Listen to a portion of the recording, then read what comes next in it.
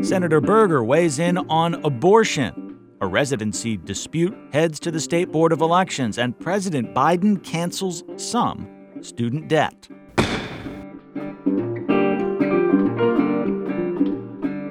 This is the Politics Podcast from WUNC. I'm Jeff Tiberi.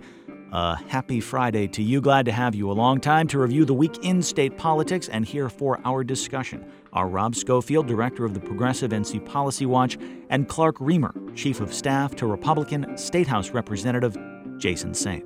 Hey, guys. Hey, guys. Good to be back. Glad to be here. On Tuesday, Senate Leader Phil Berger spoke with reporters. He touched on Medicaid, the Josh Stein saga, upcoming Leandra litigation before the state Supreme Court, as well as elective abortions and what the legislature might do should it have supermajorities come January. Berger says he would not support a total ban like what we've seen in Mississippi or Louisiana, or prosecution of expectant mothers, adding that after the first trimester is when government has an interest in protecting the life of the unborn. A day later, the governor effectively called out Berger on Twitter, saying he was a liar and urging people to vote like their lives depended upon it. In the wake of Roe being overturned, abortion obviously a major issue as we head toward the November midterm. Whose comments were more surprising this week? Rob?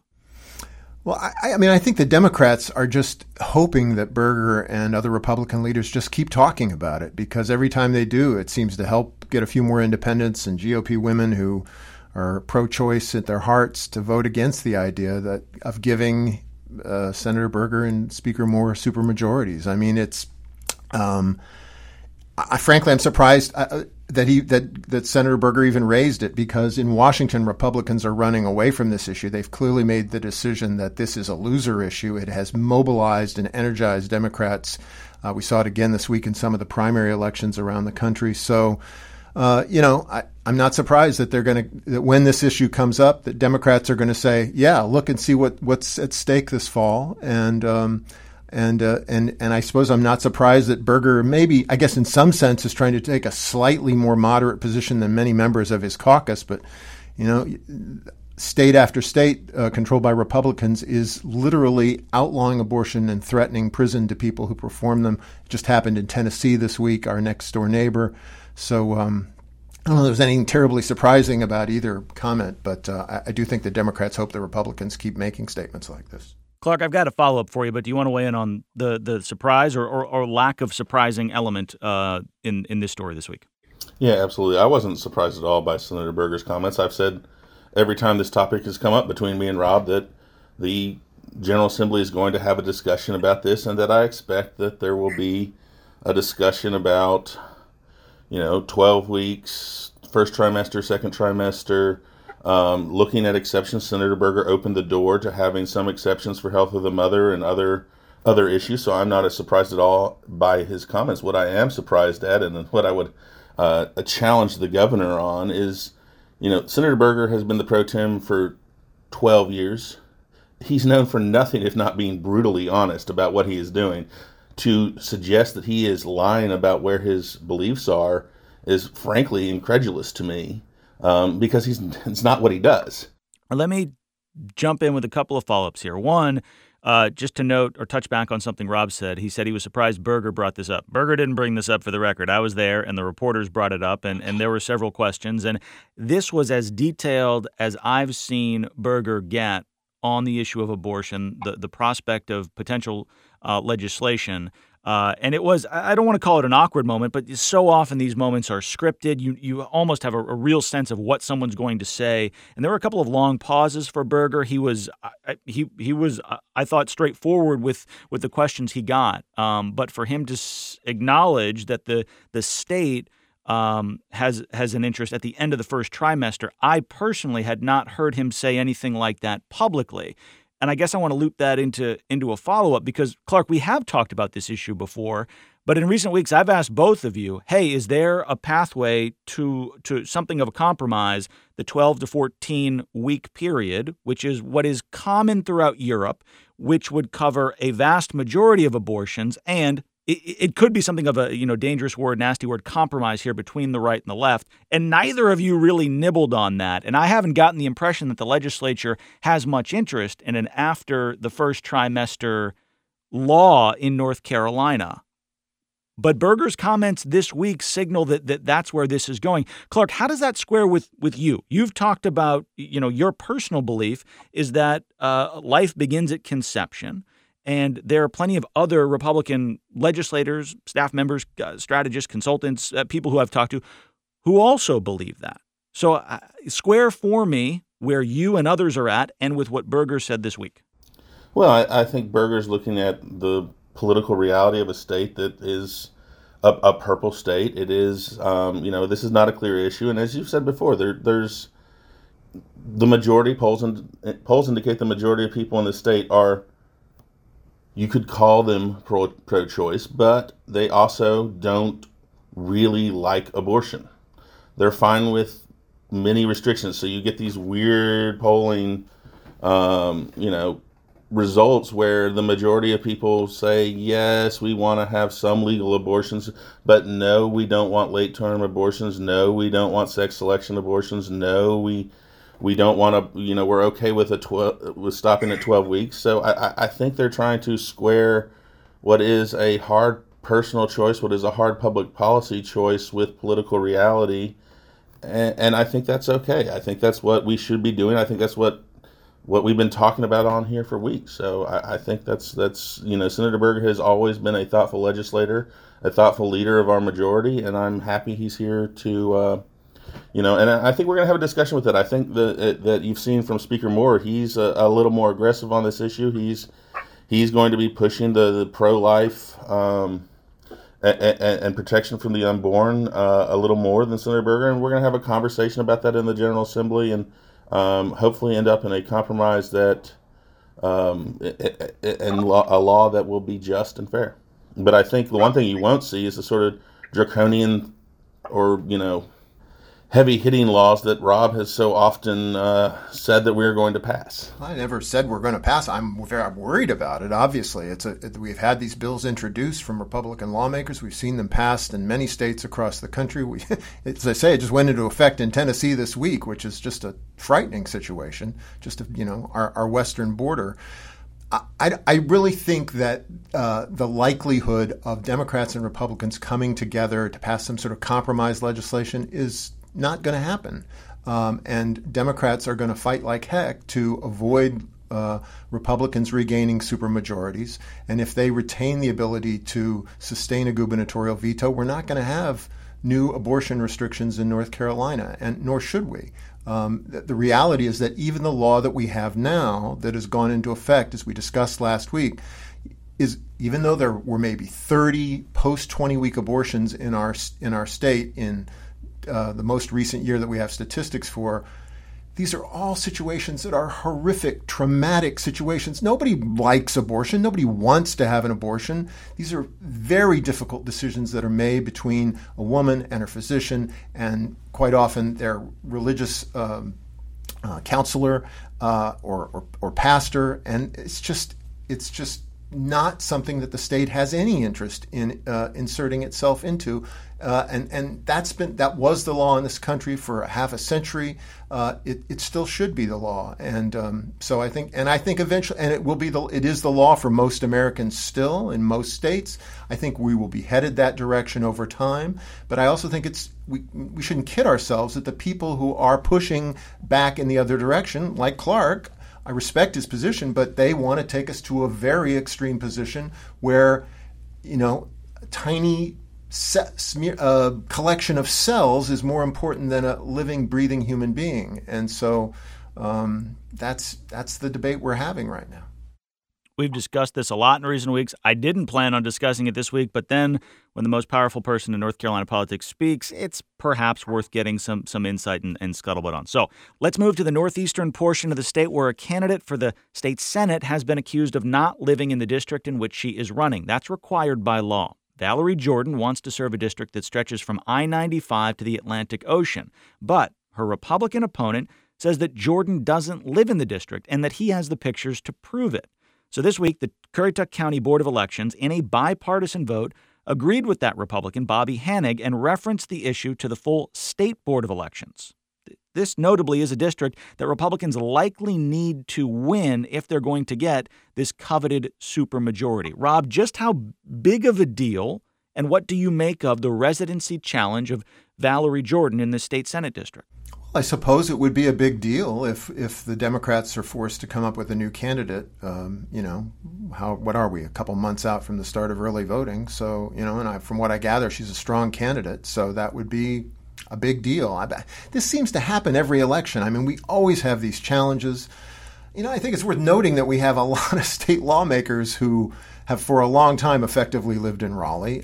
We have people who have homes in different places. Jordan argues, I think, persuasively that Warrenton's her home. She talks about that's where she prays, that's where she hosts family dinners. I don't know. I mean, this will be something for the finders of fact to make a determination. If the local board's made that determination, there's a process to go forward and, figure it out. But I mean, I think it is, let's be honest. There's a huge number of state lawmakers who represent districts in the General Assembly and frankly don't spend a whole lot of time there. Senator Berger himself, has had a townhouse here in Raleigh. He made a lot of money off using campaign funds. So I don't know. I mean, it's be a big deal, I suppose, if there's a new candidate that has to be selected. But let me hammer down a little bit, Rob. Just because everybody's jumping off the roof doesn't make jumping off the roof the best thing to do. And Senator Berger is in leadership. He, by, I think, nature, is going to have to spend a lot more time in Raleigh. He has a staff. I mean, state lawmakers, as a reminder, are part-time employees who make less than $14,000 a year. If Valerie Jordan doesn't live in Warren County or doesn't spend the majority of time in her district, the law says she shouldn't serve that, or she can't serve that district. Doesn't that kind of settle it? Well, sure. If that's what they make, I mean, I guess you've already said they've made that local folks made that determination. If that's confirmed, then that's what it is. So, I mean, I personally think, I think I'm not sure it makes a whole lot of sense as a practical matter, as the way our elected officials serve in Congress, that we all know there are members of Congress who haven't, they visit I don't think Elizabeth Dole ever really lived in North Carolina when she was a U.S. Senator. So we know that this is a phenomenon in politics. But, there's a game to be played. And obviously both sides are going to try to seek every advantage they can when it comes to this kind of stuff.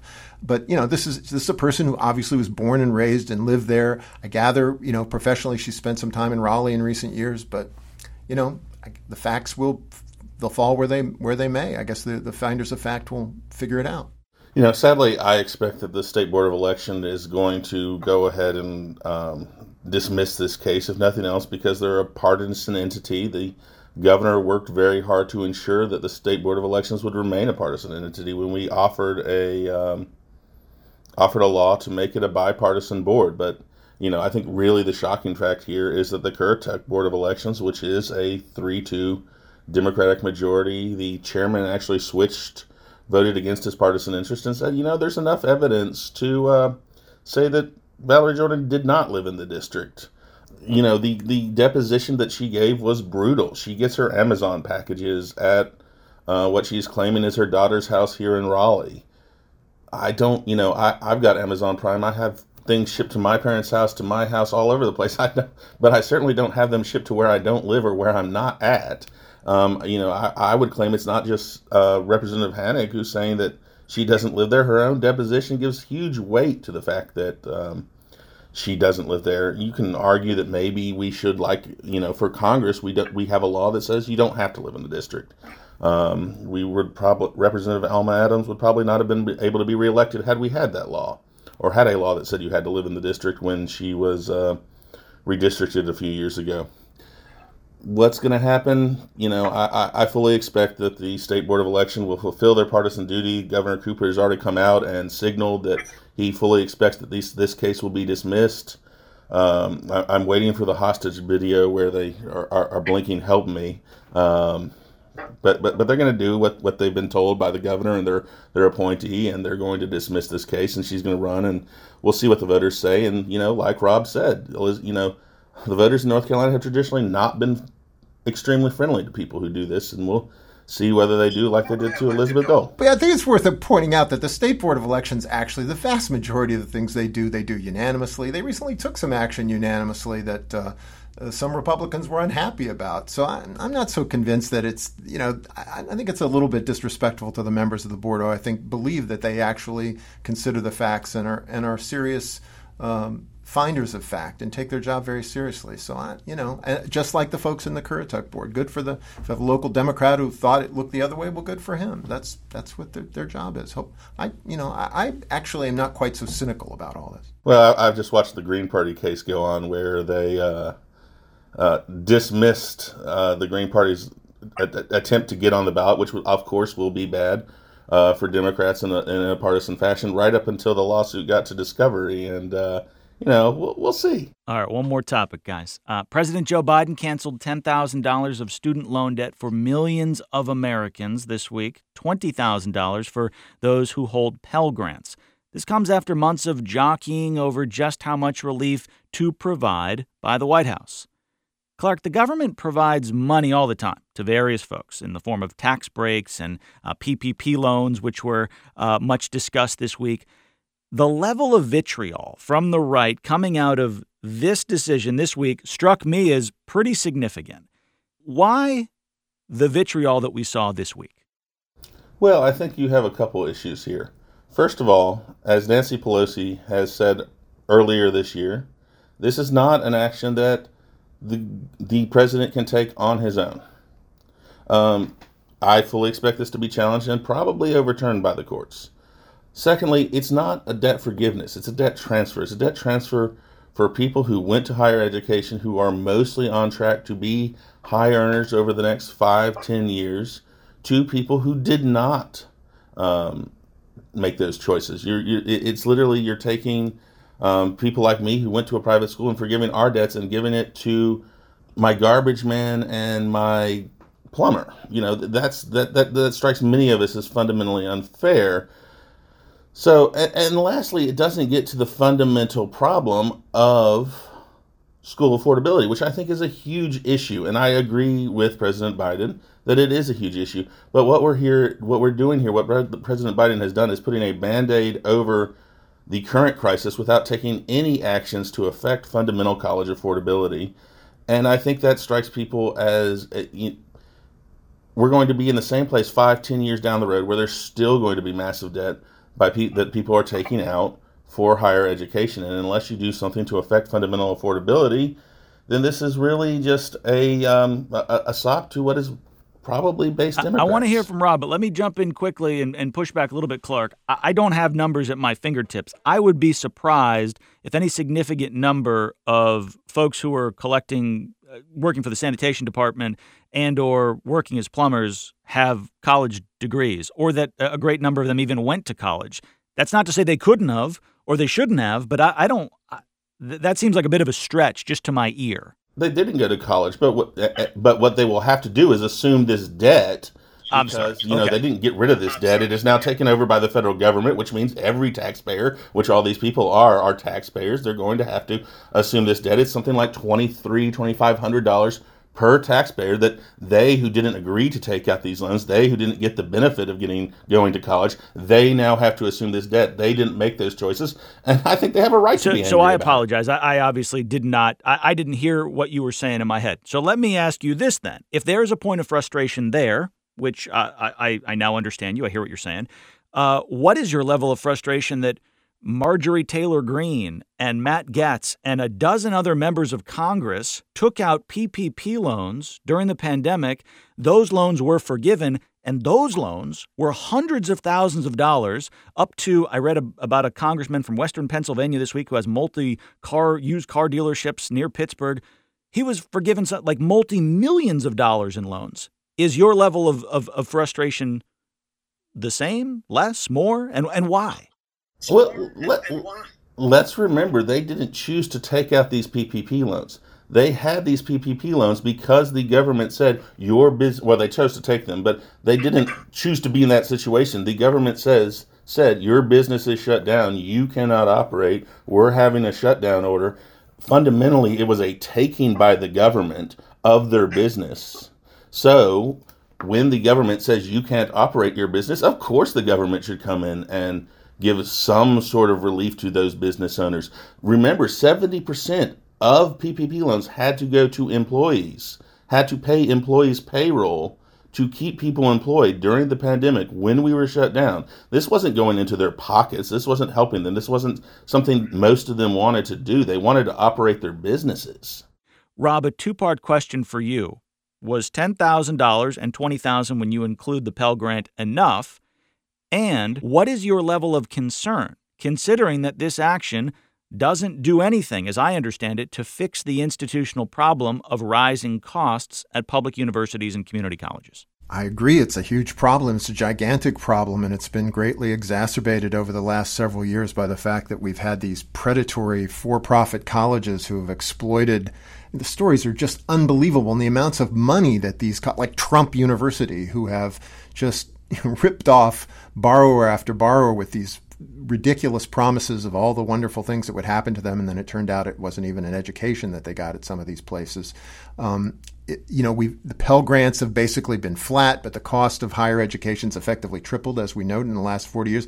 That's a huge problem. I don't think President Biden is going to be able to solve that with an executive order. And the fact remains that, as we know, and we've seen in so many areas, Biden has limited tools at his disposal. He's got a deeply divided Congress. He's got Republicans who would, come on, let's be honest, would find something to complain about if he announced a cure for cancer next week. I mean, there is no interest whatsoever in working with this administration to get anything positive done. So he's got limited tools at his disposal. I know a lot of progressives are actually very frustrated. They think this doesn't go far enough. It doesn't provide the kind of relief that's really necessary. It's like a lot of places where the president's kind of had to try to steer a middle course. There was a great column actually in the New York Times, I don't know if it was either yesterday or today, that Paul Krugman wrote about why the amount of money we're actually talking about in terms of impacting inflation or impacting the economy is very, very minimal. So it's necessary relief. It's going to help a lot of people. It's not going to solve the problem. Clark's right about that. I do think we need a serious discussion about the cost of college education in the United States. But that's not something President Biden's going to be able to solve with the signature on a piece of paper. Rob, you said some progressives don't think this goes far enough. Are you one of them? And what would you have liked to have seen the levels offered up by Biden? No, I don't know that I am. I mean, I think that I'm realistic enough to understand that the incredibly tight squeeze that he's in here. He's got to try to do what he thinks he can get done, what he thinks will actually survive court challenges that I'm sure Clark's friends and allies will bring. He's trying to do his best Joe Biden clearly has made helping middle class folks sort of one of his signature causes during his presidency, and this is another effort in that direction. But it's not going to solve the problem. It's going to make a difference. It's going to make a step in the right direction. But that's the reality of the politics that we're involved with right now in America. Clark, a final word. Well, let me push back. Yeah, let me push back on a couple of things. First of all, Rob said that Republicans would go against Biden if he announced a cure for cancer. Well, let me mention the CHIPS Act, the Infrastructure Act, the recently passed gun control. 3 bills that not just some Republicans, but Republican senators from this state voted for. So the idea that there's no path for bipartisan compromise on issues in this Congress is, frankly, not what we're seeing in actual experience. And then let me also recommend higher education. Well, and let me also point out that it was in this state, in North Carolina, where we passed NC Promise. The Republican majority passed NC Promise to lower the cost of several state schools against a huge amount of caterwauling from partisan Democrats that it was a designed attack against historically black colleges and universities. We actually had to decrease the program. It's been massively successful at fundamentally allowing people who go to college who could not otherwise and allowing them to do so in an affordable way. That's the sort of policy we should be looking at. I would encourage the Biden administration to follow our lead. Clark, I totally agree. We should be investing vastly more in higher and K through 12 education and lowering tuition, not cutting university investments, which we've been doing over the last several years, cutting salaries, making our universities less competitive. At the bottom line solution to what ails and which is driving up the cost of higher education is the failure of public institutions, of state and local governments to invest necessary resources,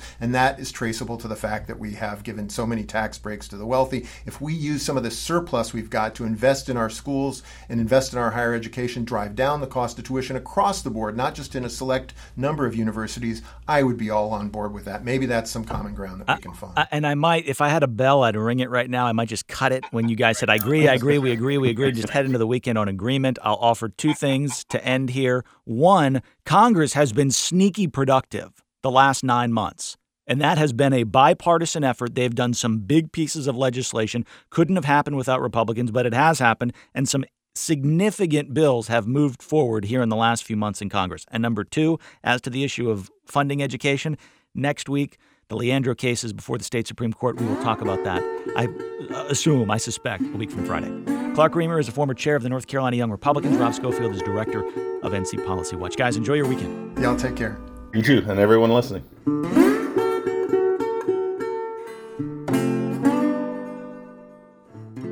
I mentioned the Leandro case, and there will be another significant chapter in that decades-long litigation. It lands before the state Supreme Court next Wednesday. We'll have plenty for you about that topic on our website, on our radio station, in the podcast feeds. Come next week. Make sure you're checking out WUNC.org and also, of course, 91.5 FM. Thanks for downloading and subscribing to this politics podcast. If you missed our episode earlier in the week, give it a listen, please, and thank you. My colleague Rusty Jacobs has a couple of interviews, one with Paul Shoemaker, a Republican strategist, the other with Michael Bitzer, a professor of political science at Catawba College. The topic of the Wednesday podcast is all about the midterms, strategizing, issues, how to get those voters, specifically unaffiliated voters, to the polls this November. And the polls do open now, if you can believe it, in less than 2 months. Early voting begins in late October. That'll do it for this week. Thanks, as always, for tuning in. My name is Jeff.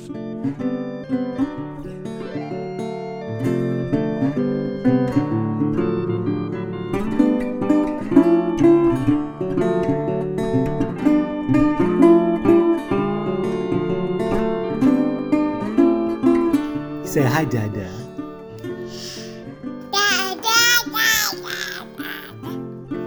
Hey, you.